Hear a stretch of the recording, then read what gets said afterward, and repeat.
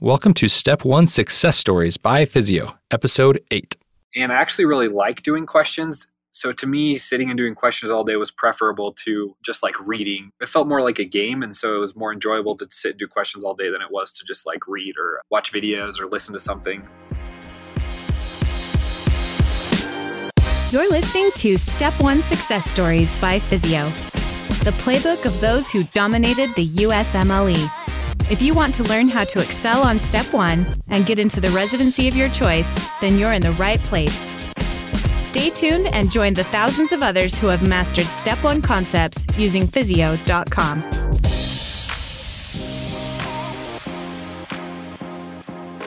Hey everyone, welcome to today's episode.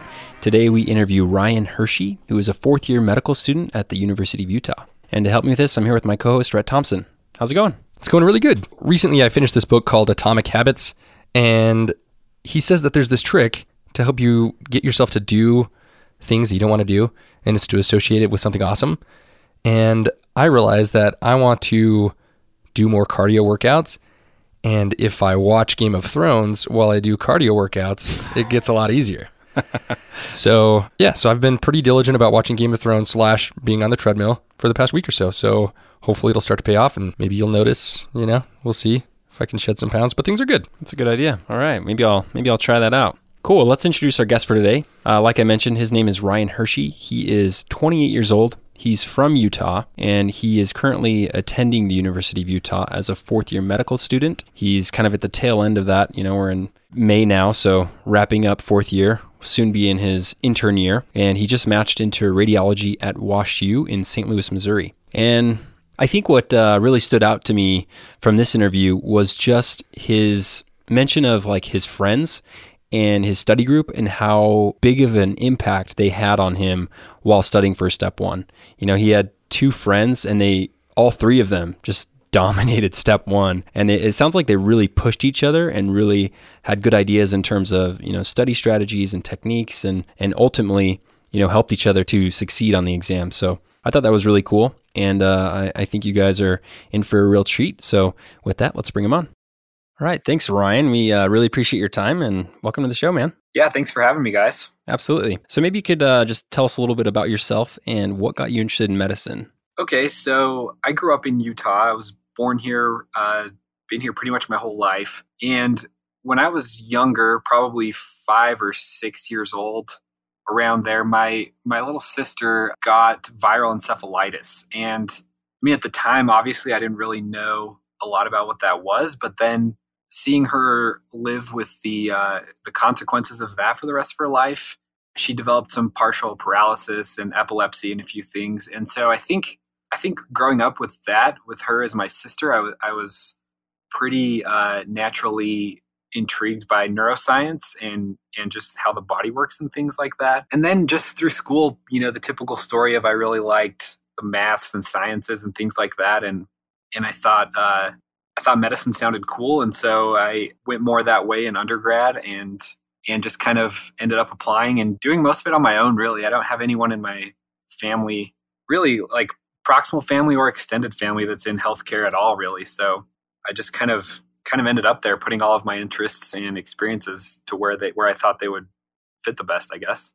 Yeah, I think it seems like most people, I should say, who go into medicine have some sort of experience like that, where, something early on happens and it just kind of piques your interest. Unfortunately for you, that doesn't sound like that pleasant of an experience. How's your sister doing these days? She's actually doing great compared to a lot of people that get that serious of an illness at that young of an age. She does pretty well. She still has epilepsy and has intermittent seizures, but she just graduated from college a couple years ago. She has a kid now. She can do most things that she needs to. She can't drive or do a lot of she probably wouldn't be carrying her baby around the house by herself all the time. And, with some precautions and things, she does really well. That's awesome. So now going forward, taking that inspiration you've gained at a young age, what school did you end up going to? I went to the University of Utah, so stayed at home yet again. I applied fairly broadly. I don't remember the exact number. I think I applied to somewhere around 40 or 50 medical schools probably. And of those, I think I got around 10 interviews. And I only ended up going on 4 interviews because I got accepted to the University of Utah pretty early in like October or so. And so then I kind of just canceled all the rest of everything I had lined up to save money because I knew I was just going to take that in-state tuition and stay at Utah. And we have a fantastic institution, so it was a great choice. Sounds like you're a really good applicant. That's always nice that you can just be like, oh, I'm not going to go on these interviews. I've already got in. I got where I want to go. That's awesome, man. I had a very average MCAT score, but I feel like I built the rest of my application pretty well. But as far as the MCAT, it was very average to subpar. Yeah, I think it's really important, especially for the U. And I'm sure there are a lot of other schools like this, but they seem to be a very well-rounded program and look at a lot of different things, not just your MCAT score. Yeah, it definitely was not my MCAT score that got me in. Yeah. So once you got into medical school, the first day or the first week or so, can you maybe take us back to that experience and just tell us what it was like? Yeah, sure. It kind of seems like a blur at this point. I remember being really excited to finally study medicine. You learn about a lot of the basics in undergrad and some of the prerequisite classes, but I was really excited to finally feel like I was studying for my career and a little bit more fine-tuned into what I was going to be doing. And then I kind of remember the first couple of weeks just being like a whole bunch of orientation, a whole bunch of like this is going to be really hard. Here's all of this map of what the next 4 years are going to look like. And a lot of logistics, a lot of like people throwing out all sorts of different study resources, and you need to do this, you need to do that.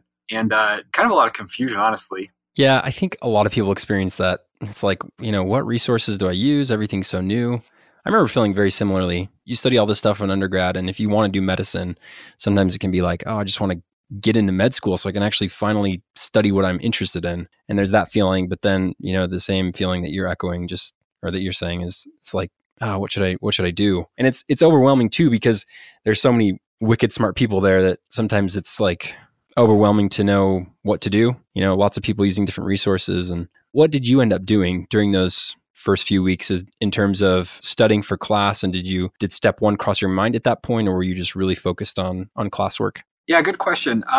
One thing I really liked about the University of Utah is we have this like 6-month period of kind of getting your feet wet, and your grades don't really count as much. And it's like this foundations of medicine period where you kind of figure out how you need to study and how you best learn. And so I tried just about everything, if I remember right. I think I started out taking like some hand notes every now and then, because I did a little bit of that in undergrad. And I very quickly realized that was not going to work, because I would just write a bunch of stuff down in a notebook and try to organize it, but then I would never go back to it really.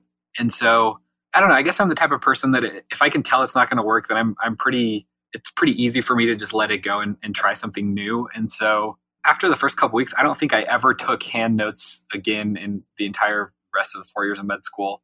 The next thing I switched over to, I believe, was what's that one flashcard? It's like a free flashcard internet browser. I used that for like the rest of the first half of the first year. Is it Anki or something else? No, I switched over to that second year, which was really the shining light that came through. It was like not Quizlet. There's another one that's what is it? I don't know. You're stumping us here. It was something like Quizlet.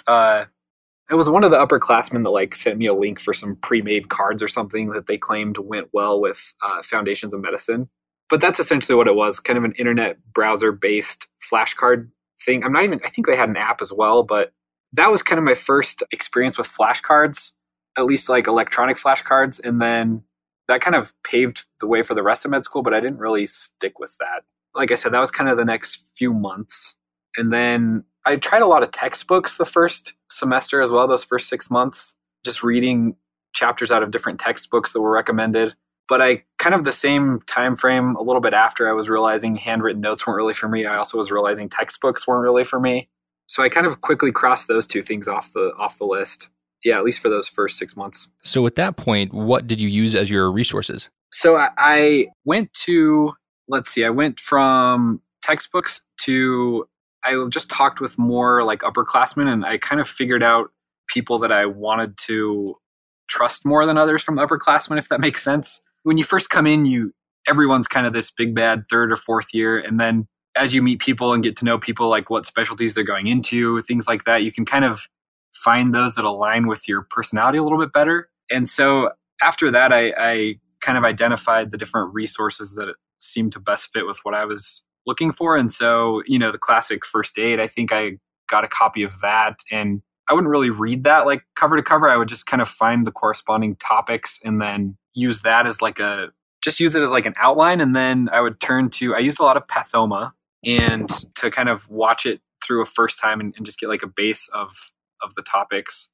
And then first aid. And then there was a pre-made deck of Anki. That was about the time I switched over to Anki.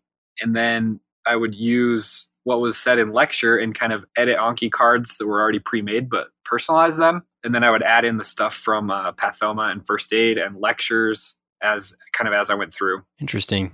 Okay. So 6 months kind of figuring things out, using a flashcard system, using textbooks, realized that didn't work for you. And then you started to use first aid more as like a reference, as well as Pathoma and Anki. Is that right? Yeah, sorry, that's a little jumbled, but honestly, the whole process was a little jumbled for me too. So yeah, no, I think a lot of people experience that where it's, the first couple weeks or months, you're just trying to figure things out and obviously trying to find people that you trust. I think that's important. Yeah, and I remember where it really kind of came together was during the second half of first year, we have a course called Host and Defense, which is all of the bugs and drugs basically. And it's kind of taught with systems based as well. So, you learn a little about GI and then how some of the GI bugs fit in and et cetera. And that's kind of when I came to my process. So I would, at the beginning of a week, I would look up what the lectures were, which topics were being covered. And then like on Monday of that week after lectures, I would try and get through all of the Pathoma for that section, or like those topics that were being covered. Say it was GI or neuro or whatever.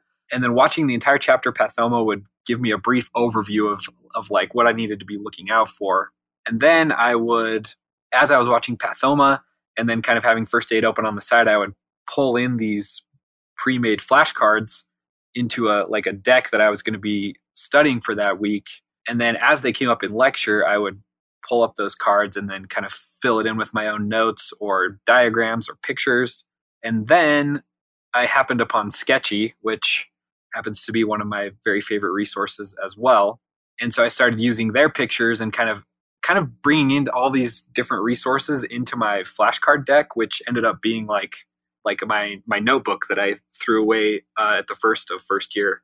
My Anki deck kind of became that. Interesting. No, I think a lot of people have a similar experience. I'm curious, a couple things with the Anki deck that you were using. You said it was a pre-made deck. What deck was that exactly? Oh man, I don't even remember. I think it was the Bros deck. For those who don't know, what does that entail? The Bros deck. I think it's basically first aid in flashcard form is what it was at the time. I think I've heard there's newer versions that are bigger and better that have come out since then, but it was pretty good. I was always pretty impressed with the level that they covered stuff at. It never seemed to be too much, but they had things that I wasn't expecting them to have sometimes. So yeah, it worked out great. Well, that's great. Did you use that to study? So it sounds like you used that to study for class. You said you would, take that deck and edit it. Did you have like two decks, one that was dedicated for class and one that was dedicated for your step one study, or were they just one and the same? It was kind of a running system. So which is how it works best with their algorithm. So when I first started out, I had like a Host and Defense, which was the name of our course deck. And then once that course was over, I would start a new deck for the next course. But then I would keep studying the Host and Defense deck as those cards came up. And so by the end of, going into second year, every few weeks I would have a new deck. And I don't know, I think I had probably 10 or 15 decks by the time third year was wrapping up. As far as step one specific decks, I kind of just tried to integrate my step one study into my class study, honestly. So I didn't have a lot of separation between class stuff and step one stuff per se. That's interesting. A lot of people have a hard time kind of like separating out, okay, do I study for class or do I study for step one? Do I just do one exclusively and the other one exclusively later on? Or do I combine them and how do I divide that up?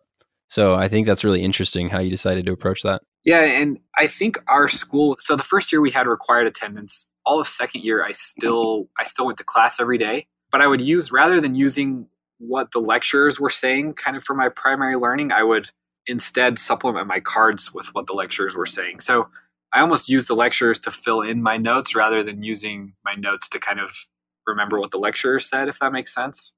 And I also did not worry that much about the quizzes that we had every other week because that material seemed to come more off of lecturer slides, whereas the final exams were more standardized using more step one type questions. And so I probably was like, I don't know, 75th to 85th percentile on like the weekly quizzes, but then the final exams I was more like 95th to 100 percentile almost every time because they turned back towards step one type questions. Interesting. That's really good that you figured that out and were able to just capitalize on that. To make sure that I understand what you're saying, you would you'd have like this Anki or step one first aid deck as your core, and then you would take items from your classwork or the lectures and then use those as supplements, or I guess build questions to add into your Anki deck. Is that more or less what you did? Correct. Yeah. So I was basically just personalizing the Anki deck with all of the other resources that I was using at the time. So those were kind of my ever-changing notes, I guess you could say, that I was constantly reinforcing with everything I was learning. Gotcha. Okay. So it sounds like you were able to continue reviewing old material through Anki as you moved forward in your courses. Yes, correct. Okay, cool. So did you ever feel like you weren't able to stay up on that stuff, or did you have to skip any cards or anything like that? No, I stayed up on it pretty well because I always made an effort to make sure I got through them every day, because I think that's the real key with Anki and with it being successful is doing it every day, because the way their algorithms work, if you miss a few days or a week, then you're kind of so far behind that you can't really catch up, and then you're just pushing all those cards out to like the same day in the future if you're doing them all at the same time anyways. And so I think it was just discipline, or maybe, I don't know, fear or something that made me get through all of them pretty much every day. And so it was never that big of a problem. Awesome. Was there ever a day that you needed to stop? I know that we've talked to some people who would have a bunch of cards and they would take a day off and they wouldn't look at their cards, and then they would try to catch up just by waking up crazy early the next day and then trying to get it done. Did anything like that ever happen to you? Yeah, I'm sure there were days that I did a lot less than other days. Nothing specific comes to mind, but I'm sure there were days where I would only do a few one day and then have to do like 6, 7, 800 over the next couple of days to catch up. But I never got so far behind where I couldn't catch up, or where I was just like clicking the button a ton of times to get cards out of the way. So obviously the way Anki works, over time you get more and more questions. And so every day, theoretically you should eventually be doing more questions. Did you max out at a certain number of questions and then you just decided not to do any more? Or how did you handle that? I don't think I ever really maxed out. No, I would only try to make I don't remember exact numbers, but when I was describing kind of how I looked at the workload for the week on Monday and then add all those cards in, if there were a ton that I was adding in on Monday, then I would kind of stagger out the new ones over that week. So I would set it to where I was only seeing, I don't know, 20 or 30 or 40 new cards per day. And then I would make sure that I got through all of the review cards every day. So how many cards a day on average were you doing, let's say after 6 months of starting Anki? Yeah, I was probably doing somewhere in probably a few hundred review cards, and then between 20 and 50 new cards a day. Yeah, that's quite a bit. Did you feel like you were able to balance your coursework with that? Yeah, and my wife and I, we had our daughter at the end of first year. And so the way I balanced that was I kind of switched my whole schedule around, and it actually ended up working out great. So I would wake up at 4:30 every day, and then from 5 a.m. until 8 a.m. when we had lecture, I would just do cards the entire morning, three straight hours. And then I would go to class from 8 until noon usually. And then from noon until 4 or 5, I would do a mixture of learning in some new cards or editing my cards to make them better and add in these other resources. And then I would pretty much be done by 5 or so and go home. And then, 5 until 8 or 9, I didn't do anything except for stuff with my family. And then depending how I was feeling, I would maybe do another half hour of cards or an hour max. And then I tried to get at least 6.5 or 7 hours of sleep pretty much all the way through. It sounds like you worked really hard. I mean, that's not an easy schedule, but it's nice you have time at the end of the day to just kind of unwind and spend with your family. Yeah. Like I said, it ended up working out pretty well. And I think it was a combination of all those things that ended up preventing any significant or like prolonged burnout. I never really felt that burnt out during first or second year, honestly. That's awesome. And that makes sense. It sounds like you're doing things, or you did things that really helped you maintain that continual fire where you didn't get too far behind and you avoided certain things like seeing you had 10,000 Anki questions to do and felt discouraged. It sounds like you stayed on top of it, which I think is, at least for me, is one of those things that always makes me feel invigorated and it makes me feel like I could keep going.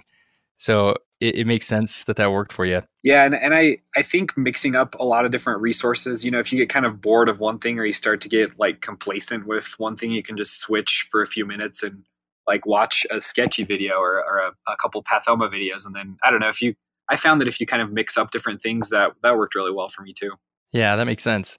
Now, it sounds like you just stuck with this method through all of your second year leading up to your dedicated time preparing for step one. Correct. Is that correct? Yeah. Cool. So at what point did you start integrating question banks and like UWorld or any other question banks? Yeah, good question. So starting second year, the summer between first and second year, I did quite a bit of research. And I also tried to, since I hadn't used that Anki method for all of first year, I tried to go back and fill in some of the stuff that I had missed from early on first year and kind of the first part of the second half of first year.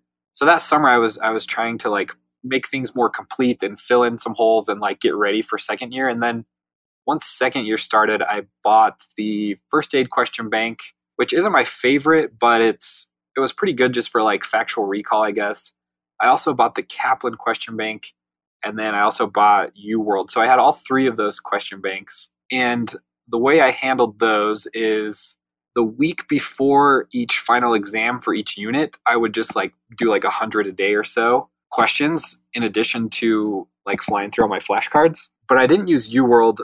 I only used first aid and Kaplan for most of second year up until dedicated study time. So throwing UWorld out for a second. So final exam week of a unit during second year is starting or whatever. So Monday of that week, I would pull out all of the questions, like let's say it was GI or something. I would filter out all of the GI questions and then do all of those for first aid in the first aid question bank and the Kaplan question bank, and then kind of use what I was missing in those questions to make my flashcards even better. And it worked out pretty well because that whole last week tended to be kind of reviews of things, and I wasn't getting a lot of new flashcards added in. So I was able to really hammer down my review flashcards and add in all of this stuff that was coming from the question banks. So I kind of just did rapid spurts of question banks, honestly. I wasn't really the person that was doing 10 questions a day over all of second year. I was doing like a few hundred during 1 week every few weeks, if that makes sense. Interesting. So were you able to get through all of RX and all of Kaplan before your dedicated period? Or what portion of the Q banks did you get through? I think I got through about 80 to 90% of both of those. And then the rest I never got to.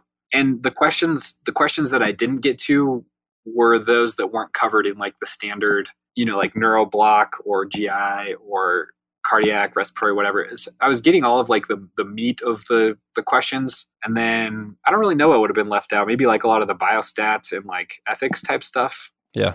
Interesting. Okay. So you did those. Did you ever start to incorporate UWorld before dedicated, or when did you decide to tackle that Q bank? No, I did not touch UWorld until dedicated study time, which I don't know how many people you guys have talked to, but that doesn't seem to be way common. I don't know. Yeah, I would say it's less common among the people we've talked to so far. I think most people dip their toes into it a little bit, and some people have like 50% of it done, but yeah. Yeah, and let me just talk about my reasoning behind that.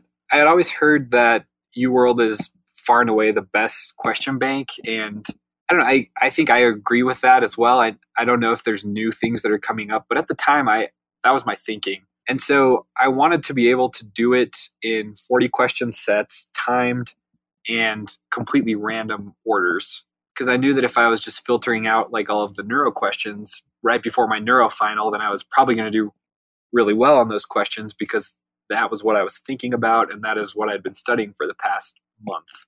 And so my thinking was that I would have this completely untouched question bank that I could just do in completely random timed sets to try and get in real exam mode, if that makes sense. Yeah, no, that makes a lot of sense. I feel like I had a similar mentality at some point. I dipped my toes into UWorld a little bit earlier, But I remember having the same thought process. But on the flip side of that, I remember getting into dedicated and feeling a little bit overwhelmed. Like, wow, I've done so much of RX, and I completed RX, and I did a chunk of Kaplan as well, but I hadn't really touched UWorld. And so when I got to dedicated, I remember just feeling a little overwhelmed at the thought of doing so many UWorld questions, and like kind of jealous of other people who had already kind of, tackled a portion of the QBank. Did you feel that way at all, or not really? At times I definitely did. Yeah. I definitely felt like I was behind, or my 3 best friends that I studied with started it quite a bit earlier. So it was hard not to compare to them, but I think what kept me doing it was I knew that I was on track, and I actually really like doing questions. So to me, sitting and doing questions all day was preferable. It felt more like a game, and so it was more enjoyable to sit and do questions all day than it was to just like read or watch videos or listen to something. So for me, it worked, but I do see where you're coming from, and I did feel that way at times, but I tried to use it to just help me get through more questions. You might have already said this. Did you get through all of UWorld then? I did, yes, but it came up to like a day or 2 before my test. I was still hammering through questions. Gotcha. Okay. Now, going back to this Anki idea where you've got so many cards and you just maintain those throughout your second year, were you able to maintain those through your dedicated? For the most part, let's see, I'm trying to remember. I think so, yes, because I think I had started to thin them out so far that I didn't have a ton that were coming up. I had kind of got to a point where I was pushing them out like months in advance past the exam. And so the deck was getting pretty small by that point as far as things that I wanted to see again before the test. So the questions were for sure my priority, but I was still doing a fair amount of flashcards each day, mostly like on my phone, on the app, on the bus to and from school, or just like at night. So piecing them together here and there. Okay. So just trying to get an idea of how you balanced your structure and your study schedule. How many hours would you spend like doing those Anki cards, even with the deck thinned out, and how much time would you be spending on UWorld, and perhaps how many questions you would do? Yeah, good question. So if I remember right, I think I was doing about three blocks of 40 questions a day during most of dedicated. So what's that, like 120 questions a day? So I would probably do, I don't know, like between 30 and 50 cards in the morning, either on the bus or just like when I got to school for the first 10 or 15 minutes. And then I would do either 1 or 2 blocks in the morning before lunch, and then would take usually like, I don't know, like a half-hour break for lunch, or just to like, I don't know, watch something on YouTube or just forget about studying for a half hour or so. And then I would do another block of questions in the afternoon. And then I think I was still going through sketchy videos, like reviewing some of those. That was one thing that I continued to watch over and over as many times as I could. And I would do a few of those every day at some point mixed in there for probably, I don't know, 20 or 30 minutes. And then I would do cards again on the way home, or like at night while I was laying in bed. So I probably wasn't doing cards for more than an hour a day, and maybe sketchy and Pathoma for like another half hour to an hour a day. And then other than that, it was probably questions for 10 hours or so a day. Questions and reviewing those questions. Yeah, it sounds like you really focused on UWorld at that point, which is probably good. Yeah, that's kind of where the basket that all of my eggs were in at that point. So I was going all or nothing on UWorld. Yeah. So you were doing that. That was your day-to-day. I'm assuming like Monday through Friday, and then on Saturday, would you take an MBME, or did you not do the MBMEs? How did you approach that? Yeah, I would usually do an MBME like Saturday morning, and then I took it at the same time as a bunch of my friends, and we would all review it together in the afternoon. And then I think I still did like one additional set of 40 questions that day as well, or sometimes 2, because most of those are only half length, if I remember right. And there were a couple days where I wanted to try and stimulate the full like 8 or 10 hour test. So I would add on a couple more blocks of UWorld questions at the end of those. Oh, that sounds brutal. Yeah, it was. I don't think I could do it again. Honestly, dedicated study was a unique time. It's a brutal time. Yeah, I can empathize with that. Yeah, I always tell people to just put your head down and just get through it. And if you put the work in, it usually pays off on the other end, and it's like a fixed portion of your life that you'll never have again. So just do whatever you have to just get through it. Yeah. No, I like your plan. I think your study strategy overall is really interesting and really good. I think it'd probably work for a lot of people. The only thing that like kind of scares me about your plan is just like the UWorld at the end, because I know like going into dedicated, sometimes you just feel kind of burned out, and then you take an MBME, and at the end of it, you're just exhausted. And so, coming back to UWorld after that and just chipping through UWorld over and over and over again can be mentally exhausting for some people. Yeah, that's a very valid concern. And I definitely wouldn't recommend it for anyone, but I don't know. I just felt like it was working for me. And so I just stuck to it, I guess. Now, it sounds like before you decided to put UWorld off to the very end, you were taking some practice tests to get an idea of where you were at with things. Yeah. So when did you, tell me about when you started taking those. Are you referring to MBMEs? Yes, the MBMEs and also the UWorld standardized exams or whatever those things are called. So I think I took the first practice exam in March, I want to say.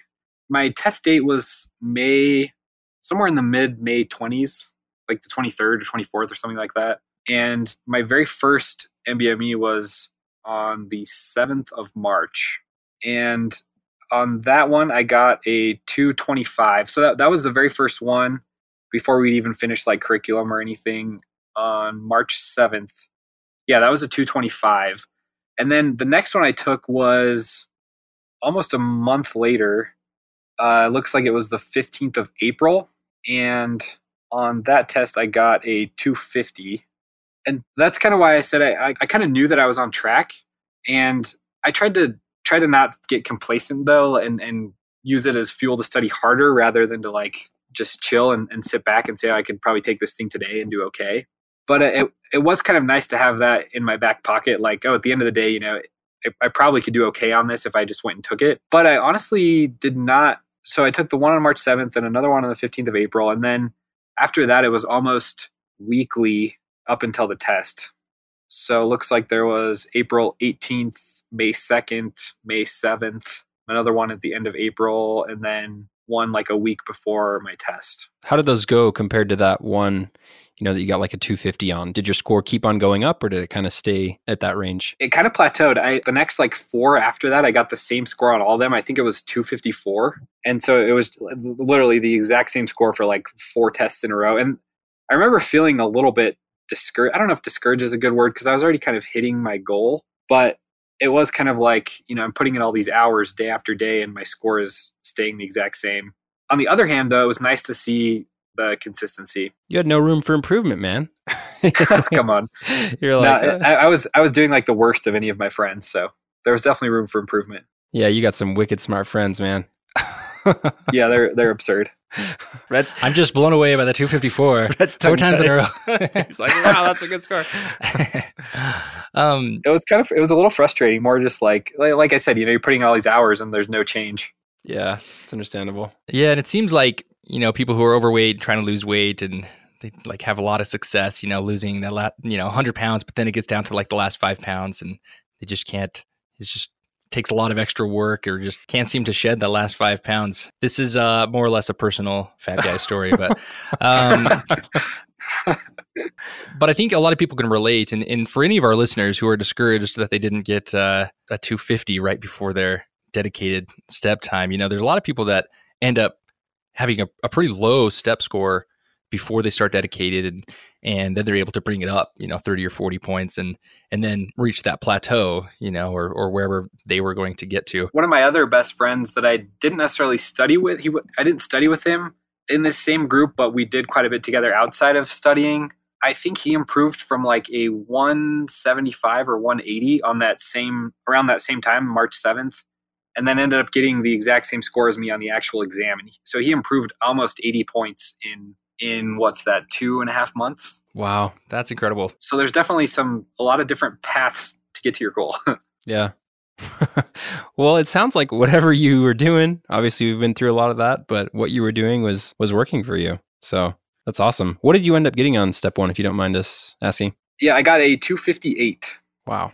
Congratulations. And honestly, people probably feel this way and say this a lot, but I feel like that's probably the worst score. If I would have taken it 10 times, I feel like that's probably about the worst I could have done. I honestly, I counted 35 to 40 questions after the exam that I was 100% that I missed because I could remember all of them and I knew all the answers afterwards or looked them up or whatever. So I was actually really surprised to get that score, which was 4 or 5 points better than any of my practice exams, having missed so many questions. And that's something that I always tell people as well, that the very last question on your exam is likely worth just as much as the very first question. And so if you're kind of floundering through the actual exam, feeling like you're going to die, because you probably will feel that way at some point, if you can just remember to kind of keep your head on for each question and kind of reset for each question, remembering that they're all worth as much as the other ones, then I don't know, I think there's a lot to be said to the stamina of step one. Yeah, no, definitely. It's a very long test.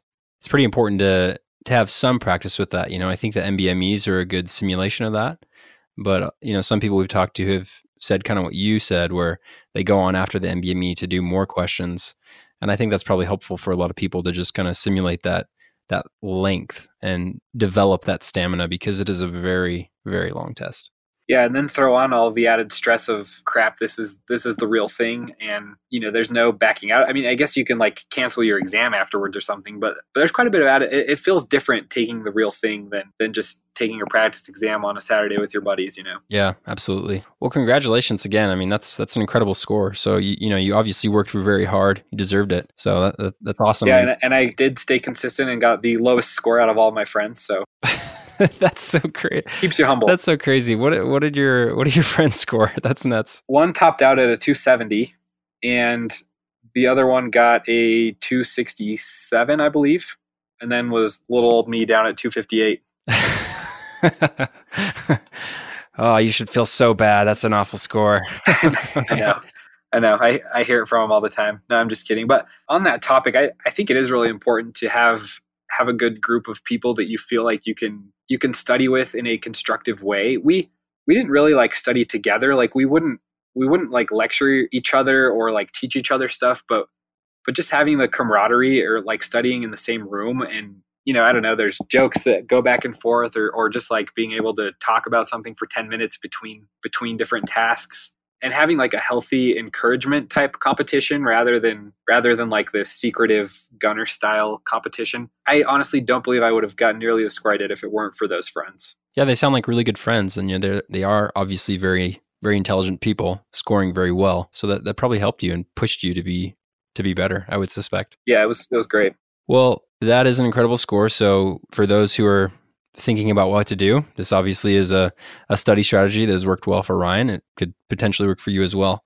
And we, again, appreciate you sharing your score with us and telling us about all your experiences. That's really awesome. Yeah, no problem. So Ryan, before we let you go, is there any parting words of advice you'd like to give to students that were once in your shoes? I think looking back, I feel like the most important things for step one are putting in the time and being organized and disciplined. I think a lot of people think you have to be like some genius to do well, but you really don't. It's a very beatable test. See, I feel like the MCAT is not that way. As I mentioned previously, I did very average on the MCAT because I felt like it was tricky and I felt like it was a lot of information from all over the place, whereas step one is very predictable almost. I mean, it's still a very difficult exam, but I felt like I was studying, a lot higher percentage of my time was studying things that were actually going to show up on step one. And talking with my friend who got the 270, he had similar feelings as well. He did very average I think we got the same score on the MCAT actually. It was on the old MCAT, and I think we both got like a 30 or a 31 or something on the old scoring system, which was right about average. So I think that just goes to show that you don't have to be some crazy good test taker or some like freak genius. If you can come up with a decent study plan early on and stick to it and be disciplined and just put in the time, then I think it pretty directly pays off with your score. Yeah, I would agree with that. I think you're spot on. I think I've heard it said, and I agree with this, the harder you work during the first years of medical school, the better that you will do on step one. And I feel like with the MCAT, that's not necessarily true. Like if you're busting your butt during undergrad, doing really well in OChem and all those other courses, you can totally flop the MCAT because it's a very difficult test. And there's a lot of like conceptual stuff it's just kind of like on your feet thinking in the moment. Whereas step one, I felt like was more of like, okay, I learned about this. I have some background in this area. And if you work really hard and memorize a lot of stuff and understand all the pathways and really try to understand a lot of things, then you'll, for the most part, probably do well. Yeah, and there's no, I mean, the MCAT's got like the verbal reasoning section and all. You're kind of switching modes all over. And step one is just, the same style of questions for the entire exam. So it's kind of nice. That's great advice. We appreciate it. So thanks again, Ryan. Thanks for your time and thanks for sharing everything that you shared with us. We really appreciate it. Yeah, no problem. Thank you guys. Hey everyone, thanks for listening to today's episode. Be sure to go to our website at physio.com to check out our growing library of free Step 1 videos. You can also find our Physio group on Facebook to join our growing community of students preparing for Step 1. If you've been enjoying the episodes and have been getting value from the content, here are 3 easy ways that you can support us. 1. Press the subscribe button on the platform you're listening to this on. 2. Leave us a review. To do that, just go to physio.com/podcast. 3. Find your friends who are in medical school or interested in medical school and tell them about the podcast. Thanks for listening and join us next time.